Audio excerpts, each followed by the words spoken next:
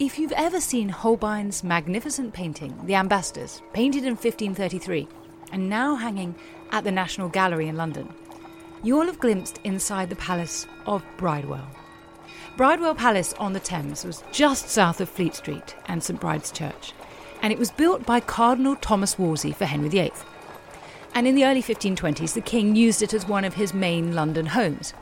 In the 1530s, after Wolsey died, the palace was leased to the French ambassador.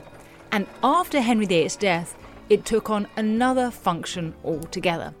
So to discuss Bridewell and its later inhabitants, I'm delighted to be joined by Professor Duncan Salkeld.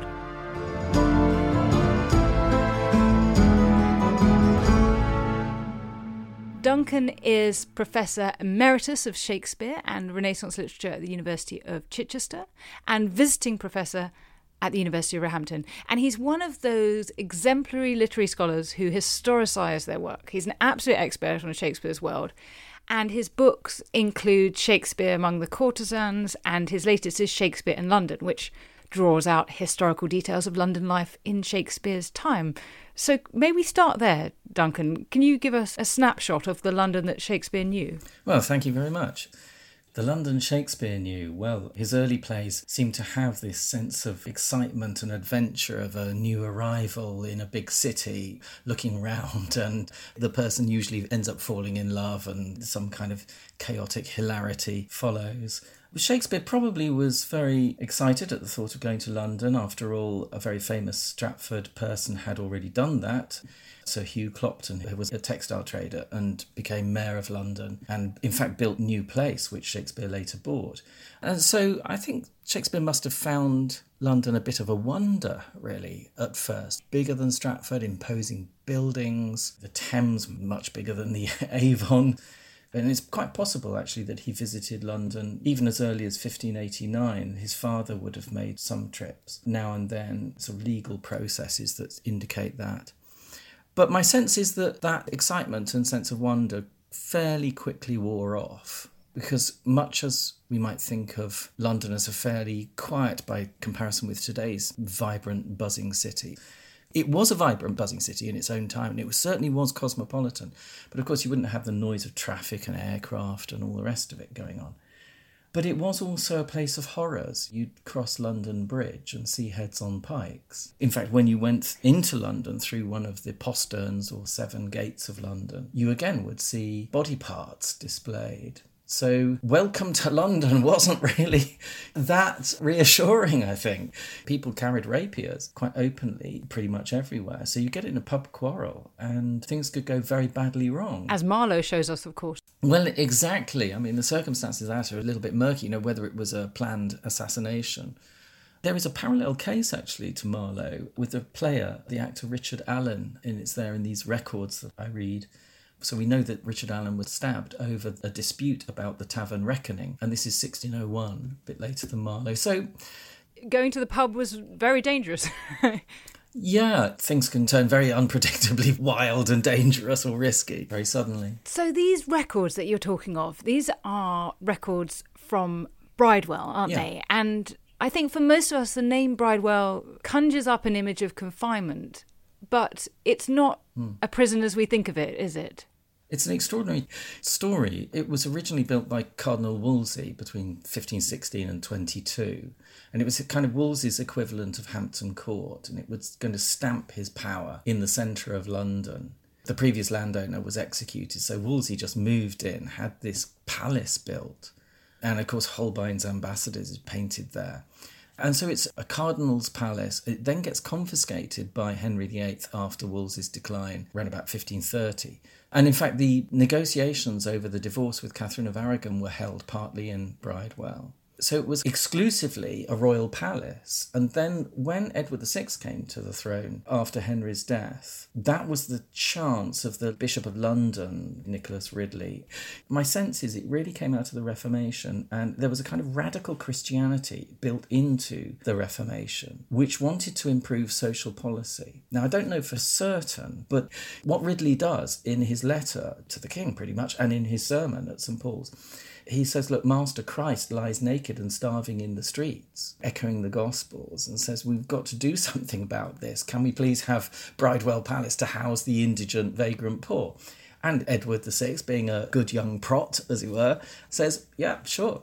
Almost Edward's last act. And I wonder if it was the dissolution of the monasteries that meant poor people flooded in. The charitable work of the monasteries was no longer happening. London streets were filling up. And then this supposedly charitable hospital is founded in 1553 alongside Christ's Hospital for Orphans and St Thomas's Hospital refounded and Bethlehem refounded as well, 1553. So you've got this coordinated social policy. Bridewell for the poor, St Thomas's for the sick, Bedlam for the insane. It could only house about 30 people. And Christ's Hospital for Orphans, all at the same time. And I don't think anything quite like that social policy happened until the 19th century. That's really interesting. And you're right, it's a really interesting intervention in social policy. So Bridewell is for the poor.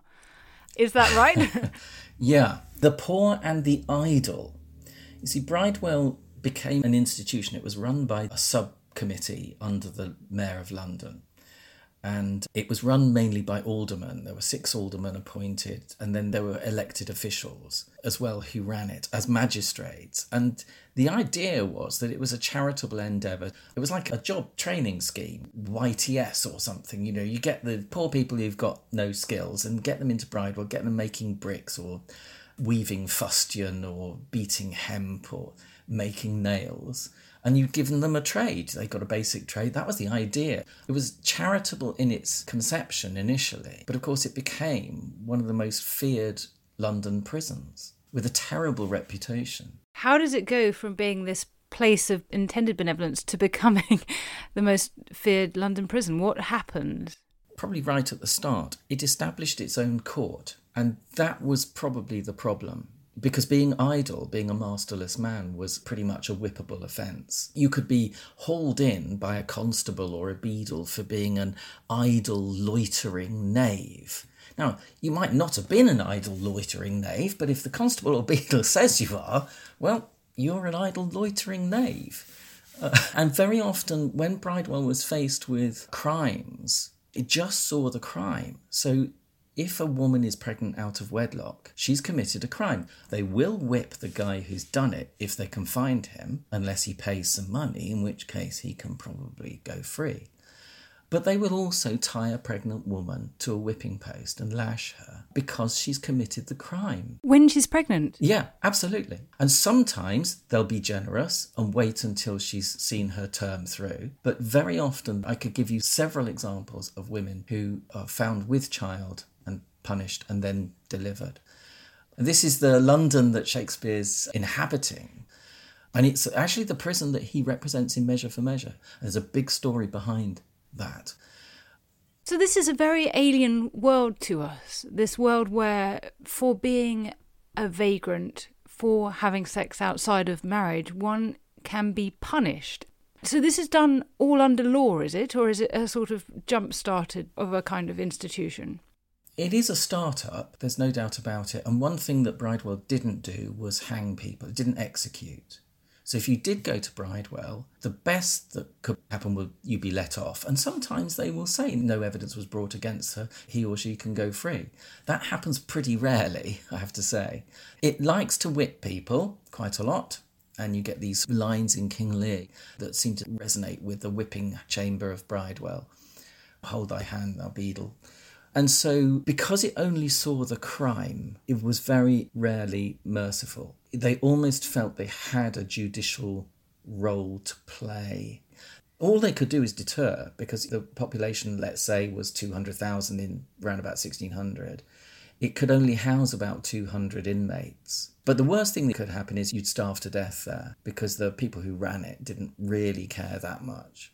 So when you get orders for diet for the poor in this house, which you do, some porridge in the morning, some beef in the evening, you know that that's been ordered because people are starving, people are dying. And actually, there's an outcry. We only get this filtered through the magistrates, actually. But St Thomas's complained that starving, naked people from Bridewell are ending up at St Thomas's because they're near death. There are quite a few examples of people starving in Bridewell, being famished. So Who are the people they're interested in? They're interested in the idle, the vagrant. They're interested in women who are sexually active outside of marriage. Are there others? All kinds of knaves, so cut purses. They are aware that there are gangs of cut purses that they hear from various kinds of testimony are located outside the city, in the fields, in the windmills. So night walkers, you don't have to be an active prostitute to be a night walker. If you're just found by the neighbourhood watch, Dogberry and Elbow and his mate from the plays, if you're arrested by the watch, then you're brought in and you're female, then the presumption is that you are soliciting or you are out after curfew. Idle people and small thefts. I mean, let's face it, if you look in the Middlesex County Sessions records, you can see cases of fairly young people who happen to steal a pot from a tavern, ending up being hanged. So at least that didn't happen at Bridewell. If you stole a pot, you'd be whipped for it. Sometimes well whipped with rods. And, I've been trying to calculate how many lashes it would have involved, but for really serious repeated offences, they'll do up to 100 lashes. When it says he was well whipped with rods, I don't know what that is. Do they generally provide some sense of whether people survive these whippings or their fate after that point, or do they just disappear from the records? It usually says punished and delivered, so they're discharged. And that means they're off the institution's hands. The institution doesn't have to feed them, doesn't have to set them to work. Of course, you've got these arts masters, these people they employ to run a group of apprentices, making bricks, making nails, making fustian cloth and beating hemp. So you've got these forms of work. I mean, it's not far short of an Elizabethan labour camp. It's a kind of gulag with a charitable mission statement that just goes horribly wrong. So tell us a bit about what we can learn of individuals from the records of these cases. Their names are given and then some testimony about them, either an accusation or something they're asked to give some account of themselves. I'd suppose most of the people who go through Bridewell, it filters about 2,000 people a year by their own records. Probably a bit more than that, actually. And sometimes you get repeat offenders or people who come in and again and again and again or are named repeatedly. So we can track the lives over a period of time. Women stand out in it. Quite a lot of women who are working as prostitutes in early modern London. Jane Tross is the most salient example. Jane Tross is, without question, the most unruly woman in London in the 1570s. She's been married when we first encounter her in 1574, and then we last hear of her around about 1578, 79, when she disappears. But just before she goes off, because the records actually have a gap after 1579 till 1597, they bring Jane Tross's father in and say, please, can you take her out of the city? Because Bridewell can't even contain her. She breaks out of prison, she escapes, she beats the matron, she beats the other workers, she screams, she shouts, she swears, horrible, filthy swearing she's accused of. She's whipped, they whip her again, they do it again. She still comes back, she's locked in the cage, she breaks out of the cage, she bribes a guy with her body to break out, and she's got a cap and she's got a couple of coins and a feather, and they've confiscated her stuff and she wants it back. And there is a story that she escaped out of the prison by climbing down sheets. That's not the case. Alice Furs is another who turns up in court in her slippers and talks about an Italian whom she calls her love. There's a prostitute from Stratford-on-Avon called Elizabeth Evans in 1598. Shakespeare almost certainly would have known of her. And she's really interesting.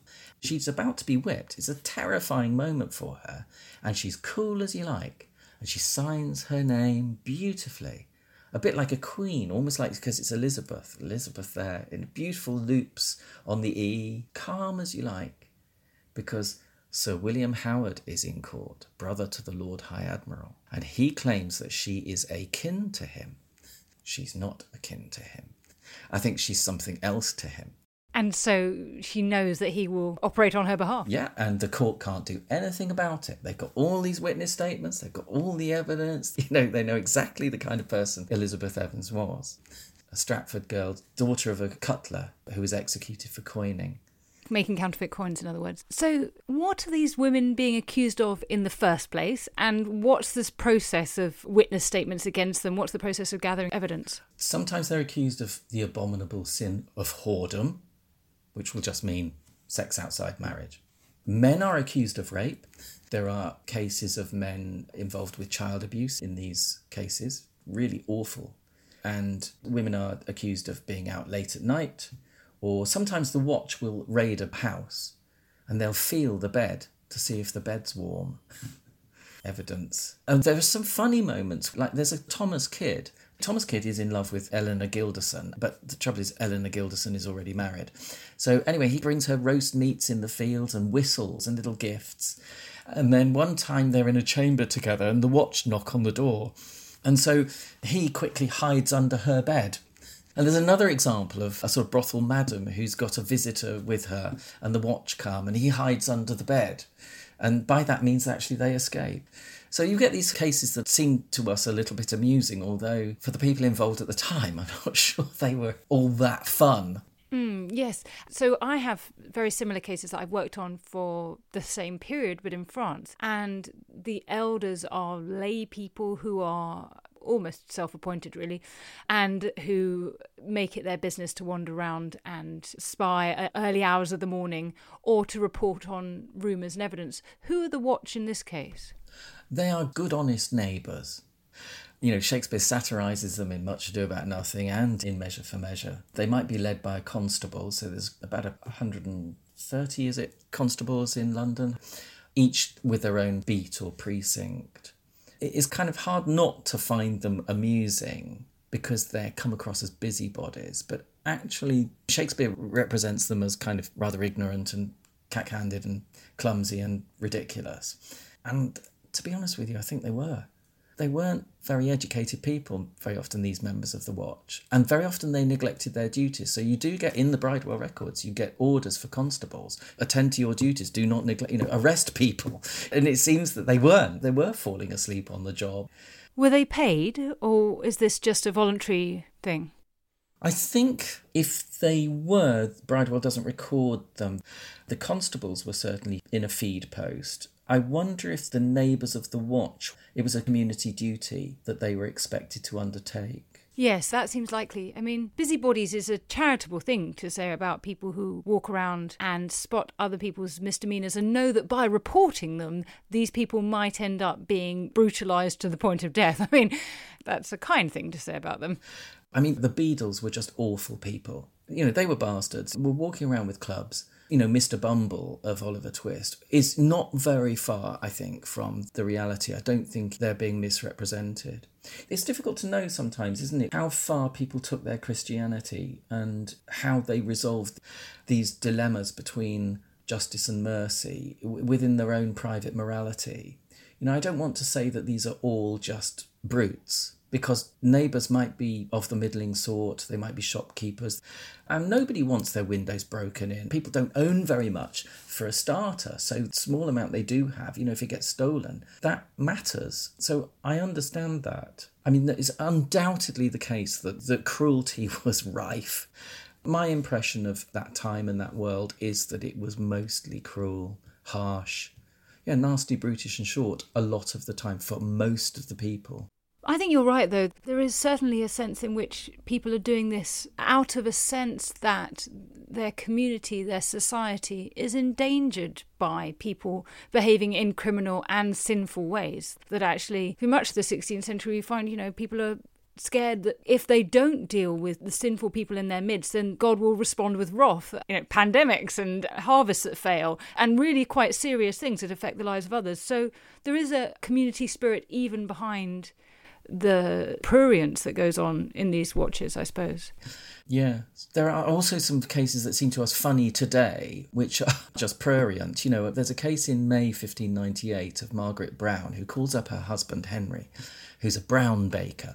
And she says, come and look at this. And they're looking through a crack in their wall into the chamber of the house next door, where Clement Underhill is making merry with Michael Flood, who is not her husband. Her husband is away.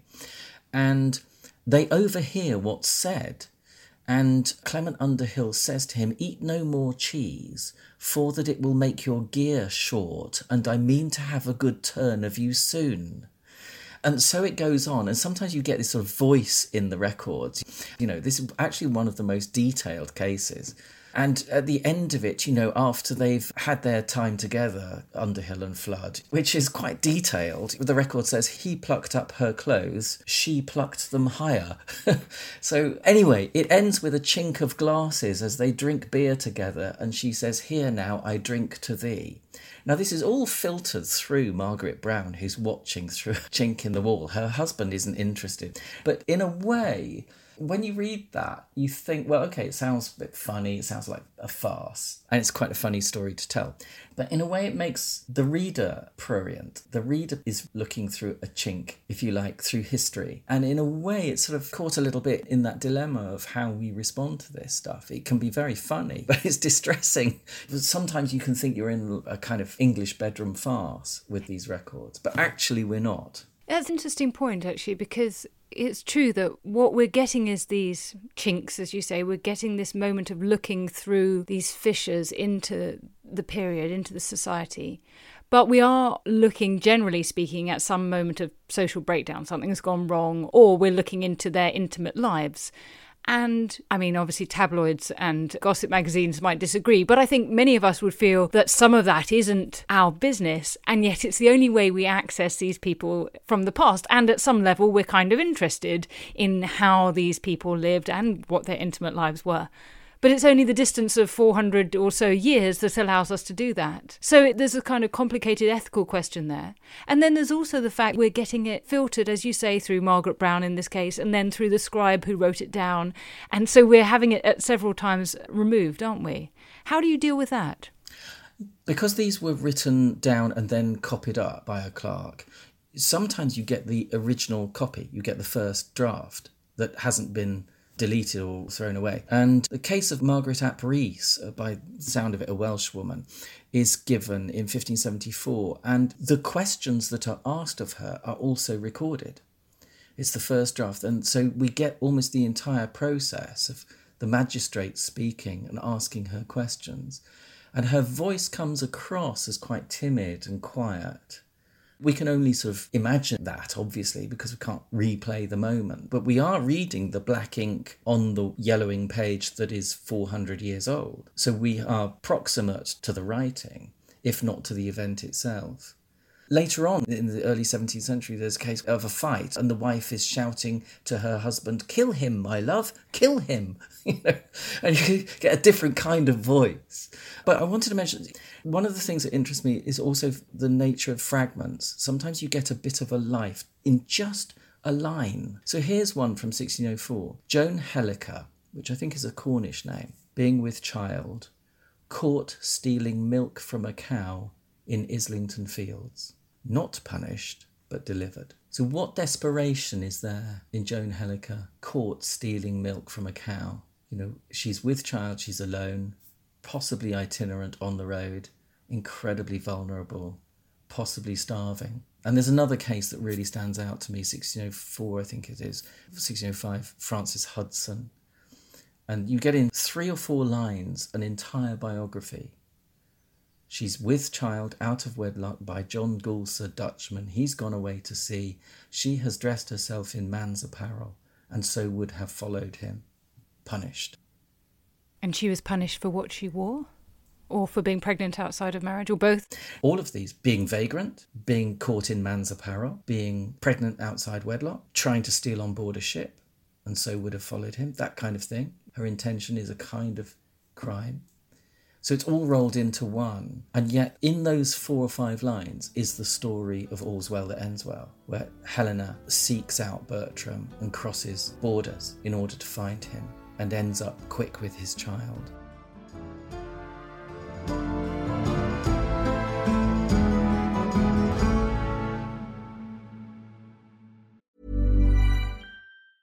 Cool fact, a crocodile can't stick out its tongue. Also, you can get health insurance for a month or just under a year in some states. United Healthcare short-term insurance plans, underwritten by Golden Rule Insurance Company, offer flexible, budget-friendly coverage for you. Learn more at uh1.com. When you're ready to pop the question, the last thing you want to do is second-guess the ring. At BlueNile.com, you can design a one-of-a-kind ring with the ease and convenience of shopping online. Choose your diamond and setting. When you find the one, you'll get it delivered right to your door. Go to BlueNile.com and use promo code LISTEN to get $50 off your purchase of $500 or more. That's code LISTEN at BlueNile.com for $50 off your purchase. BlueNile.com, code LISTEN. There's never been a faster or easier way to start your weight loss journey than with PlushCare. PlushCare accepts most insurance plans and gives you online access to board-certified physicians who can prescribe FDA-approved weight loss medications like Wegovy and Zepbound for those who qualify. Take charge of your health and speak with a board-certified physician about a weight loss plan that's right for you. Get started today at plushcare.com/weight loss. That's plushcare.com/weight loss. plushcare.com/weight loss.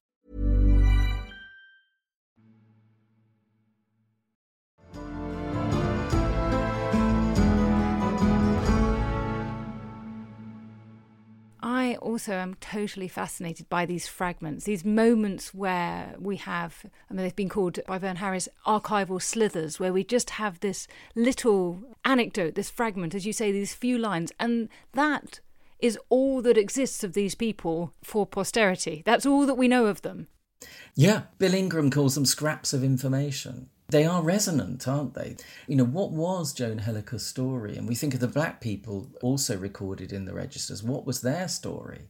Because they are migrants. They've travelled a long way. Yes, let's talk about the cultural diversity of London, because you do have certain people who appear in the Bridewell records, don't you, who are clearly of African heritage. Absolutely, and usually the Bridewell magistrates will record them as blackamoors. So we know sometimes they'll use the words a negro. Philip Moore, a negro who dwelleth in Southwark and useth to sell brooms. I just love this idea. This guy's got a little business running, but he's fallen on hard times and he's caught begging.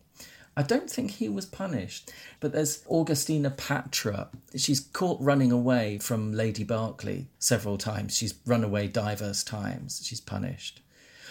But Lady Berkeley, by reputation, was quite a cruel mistress. So I wonder if Augustina Patra, you know, you do wonder, don't you, Cleopatra? So we'd love to know more about these lives. Where did these people come from? What are their stories? Several other examples. I mean, Imtiaz Habib is the guy who did all the work on parish registers and really dug out the presence of Africans and people of colour in early modern London. And the Bridewell records just add a few more examples. One of those examples is Black Luce that you've written about. Tell us about Black Luce. Yeah. Well, we don't know that Black Luce was a blackamoor. There are references to Black Jack. You would think there would be, but it sounds so Dickensian, doesn't it? So maybe this is just an epithet, you know, meaning evil or of notorious reputation. Black Luce lives in Clerkenwell. She's mentioned in lots and lots of prosecutions of people. She's a brothel madam, and she's very often called an arrant whore and a bawd, or a notable whore and a bawd. She runs a brothel in Clerkenwell, north west London, and she is in business in association with Gilbert East and his wife Margaret, but particularly Gilbert East, who's described as a terrible person, who none worse in the world, says one of the people giving testimony about them. That's of Gilbert East. Gilbert East lives in Turnmill Street, which you can still walk up. You come out of Farringdon Station and you can walk straight up Turnmill Street to the Clerk's Well at Clerkenwell. So we don't know if Black Luce lived on Turnmill Street, which was the notorious red light district. It's actually a myth that the south bank of the Thames, Bankside or Southwark, was a place of carnivalesque sexual licence. It absolutely was not. There were 5 prisons in Southwark, and there are very, very few prosecutions from 1559 to 1610 of people in Southwark for sexual offences. Obviously, the stews did exist under Henry VIII, but they were closed down or shut down pretty much, and became ordinary residences where people lived, including Shakespeare's brother, Edmund. And then Gilbert East becomes Philip Henslow's bailiff or henchman or enforcer, probably a rent collector and enforcer, and is there in Henslow's diary. Black Luce is never prosecuted. Gilbert East is, and he's punished as well for running a brothel. He's a pretty nasty man. He beats his wife, forces her to serve as a prostitute as well. And a lot of the prostitutes in the house of Gilbert East and then in Black Luce's house are itinerant. They're going between different houses in London, which possibly keeps them safer from the law because the law can't kind of track where they're going.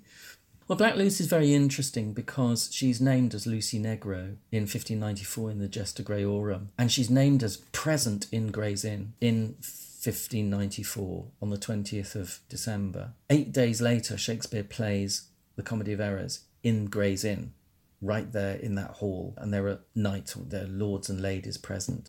We don't know which ladies. We don't know if Black Luce was there on the 28th of December when Comedy of Errors was performed, but she was there on the 20th. And she is also mentioned in 2 other plays, so Gesta Graiorum, Edward IV by Thomas Hayward, and Barnaby Barnes' The Devil's Charter of 1606.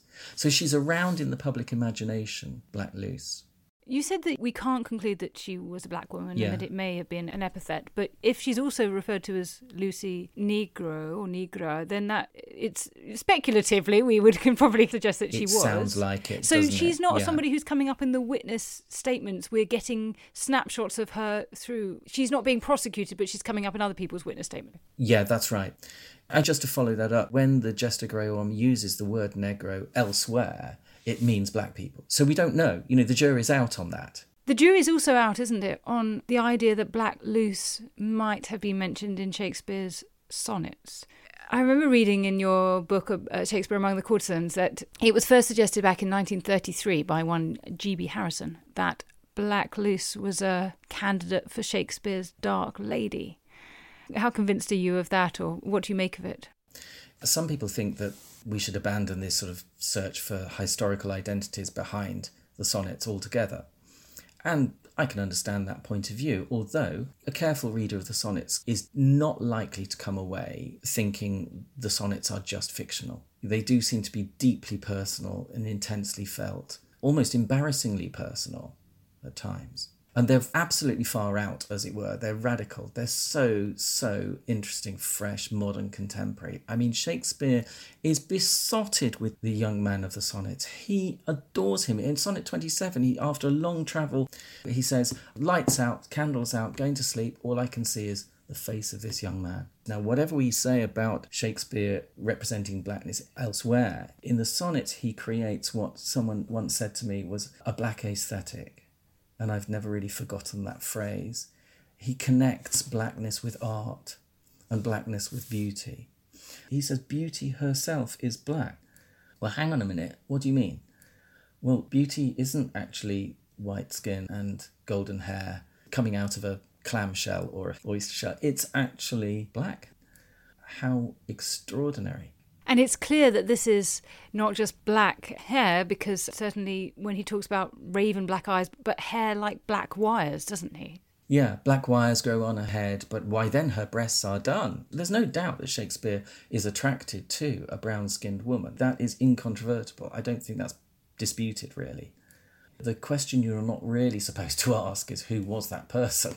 Because there are various candidates. And the short answer is we don't know. That's true. But it's worth looking at the evidence just to check that we still don't know.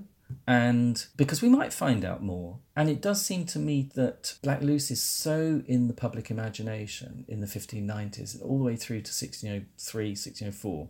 Well, Barnaby Barnes even, 1606. Would Shakespeare have written about a woman who behaves like a prostitute? She is the bay wherein all men ride. Remember, Black Luce's surname is actually Bainham. I mean, I don't know whether this is a play on words or not. Let's suppose it's not. Nevertheless, she is at the end of Sonnet 144. Shakespeare writes, she will fire his good angel out. In other words, she will pass on a venereal infection to his friend. And if you read carefully the Catherine Duncan-Jones Arden 3 edition of the sonnets and Colin Burrows' Oxford edition of the sonnets, the notes that they give show the ways in which this dark lady of the sonnets is connected constantly through those poems to criminality and to ideas of judicial punishment. Let's go back then to the records, because your reference of Shakespeare's fascination with the young man reminds me that I wanted to ask you whether we see any evidence here of people being prosecuted for sodomy, for homosexual acts. Yeah, they're not often, but sometimes they will say brought in for the abominable sin of buggery. They will use that term. They don't tend to use the word sodomy. That's an earlier usage, is it? Because that's used in Henry VIII's time. Yeah. Is it a capital offence? Yes, 1542, and that Walter Hungerford is the first man to be executed for it, although he's done other things as well, so one could argue that he's accused on multiple charges. I wouldn't want to say that sodomy is never used in the Bridewell. I'm pretty sure it is there somewhere. Usually it's denounced as kind of like the detestable vice of, something like that, or the abominable sin of. Sometimes someone is accused of a deed not meet to be written. And you do have to be very careful when you read these old records. I mean, I nearly went into print with William Bilton, brought in for that his fart was abominable and vile. Now, you'll know how they wrote C's and R's, and they're easily confused. It was his fact, his deed, that was abominable and vile. It's easily done. It's easily done. But, that was in the early days of reading this stuff. And I thought... It was so bad that he was criminalised for it. Well, it was his fact. It was his deed. We don't know what that deed was, but it might well have been a homosexual act. Of course, we get cases of women lying together, maidservants sharing a bed. And, we mustn't think that this is obviously or necessarily sexual, nor that it wasn't particularly. We don't really know. Valerie Traub is the wonderful critic who's written best about that. It's fascinating. The other thing this is bringing to mind is work by someone like Saidiya Hartman. Her book from a couple of years ago, Wayward Lives, Beautiful Experiments, as people around me know because I've been fascinated by it recently, examines, among other things, the records from state reformatories in American cities in the early 20th century. And there are so many parallels, Duncan. It's fascinating. Between 1882 and 1925, young black women could be imprisoned if they were judged in danger of becoming morally depraved. And that's a conclusion that could be reached if they had sex outside of marriage, or they went out after dark, or they went drinking and dancing. And the interesting thing is that Hartman writes about how the archive itself is full of fictions and fabrications, fibs, basically. And so she wrestles with the difficulty of those being the only records we have about these women, and we only know them through this archive, but the archive is an unreliable witness. And I was thinking about what you were saying about prostitutes or whoredom. And, well, two questions here, really. One, how do you respond to the challenges of the archive in that regard? Does it frustrate you that you can't access the interiority of these women? And the other question is to think about prostitution and the fact that so many women are being called whores just for having sex. How do you ever get at this as somebody's profession? Take the first one first. Of course we can't be naive about these records. They are filtered, they're clerked, but sometimes we can hear what we think might be the voice of the deponent or the person giving the testimony. And the question is, can we trust it? Sometimes we can't, and undoubtedly neighbours lied about each other. Nevertheless, when they're brought into Bridewell, they face a very severe punishment from which they could languish in pain. They could die very painfully from it. So there is a huge pressure on them. It's in their interest to tell the truth, because if they're caught lying, it's going to be a lot worse. So generally speaking, my sense is that people absolutely bare their souls. They're in terror quite often when they make these depositions. They know very bad things are going to happen. They can be locked away.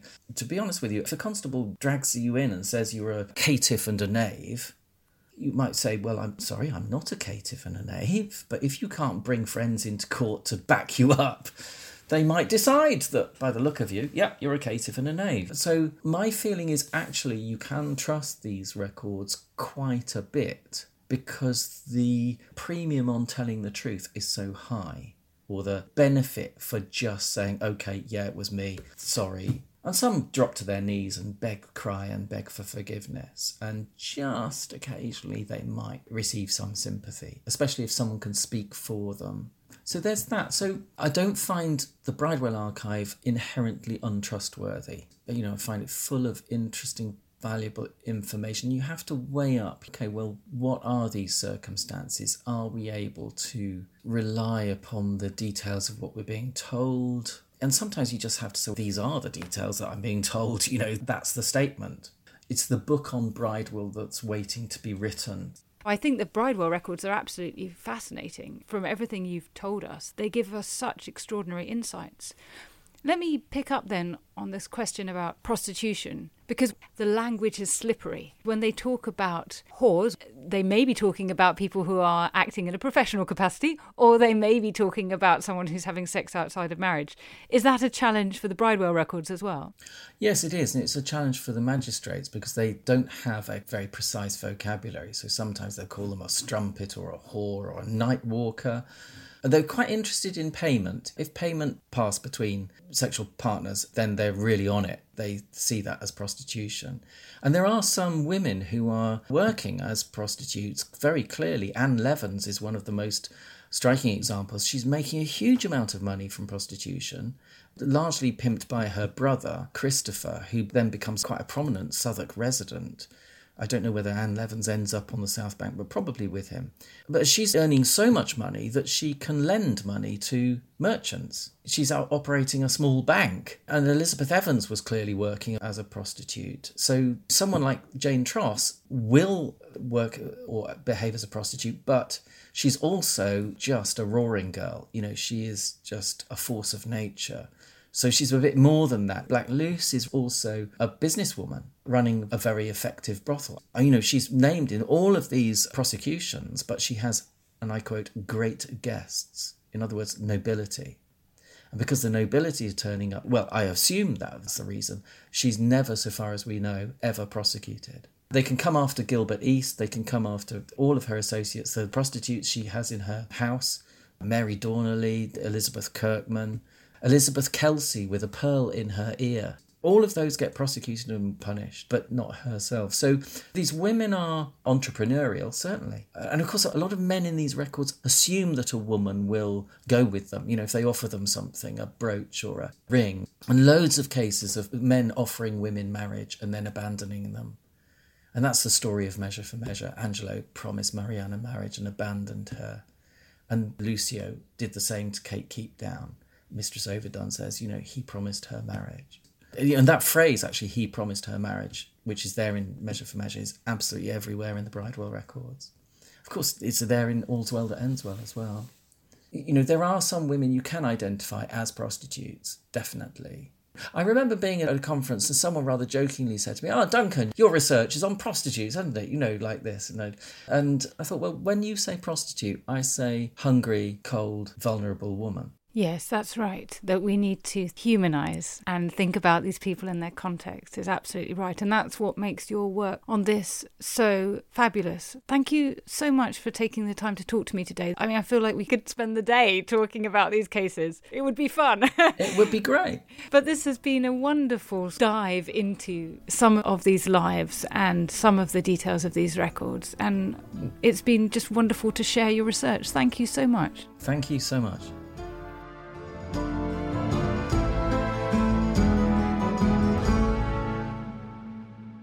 You've been listening to Not Just the Tudors from History Hit. If you enjoyed this episode, please recommend this podcast to your friends and family and do share it on social media. And also, please subscribe wherever you get your podcasts and leave a rating or a comment. Thank you. Hey, it's Paige DeSorbo from Giggly Squad. High quality fashion without the price tag. Say hello to Quince. I'm snagging high-end essentials like cozy cashmere sweaters, sleek leather jackets, fine jewelry, and so much more. With Quince being 50 to 80% less than similar brands. And they partner with factories that prioritize safe, ethical, and responsible manufacturing. I love that. Luxury quality within reach. Go to quince.com/style to get free shipping and 365-day returns on your next order. Quince.com/style. History is full of extraordinary people, the Tudors being just a handful. In my latest film on History Hit, we meet Bess of Hardwick and go inside the incredible house that she built, a house that defines the elegance and grandeur of the Elizabethan age, a house fit for a woman who climbed to the top of the Tudor social ladder. To find out more about the life of Bess and many more fascinating figures from the past, sign up via the link in the description with the code TUDORS for an exclusive discount.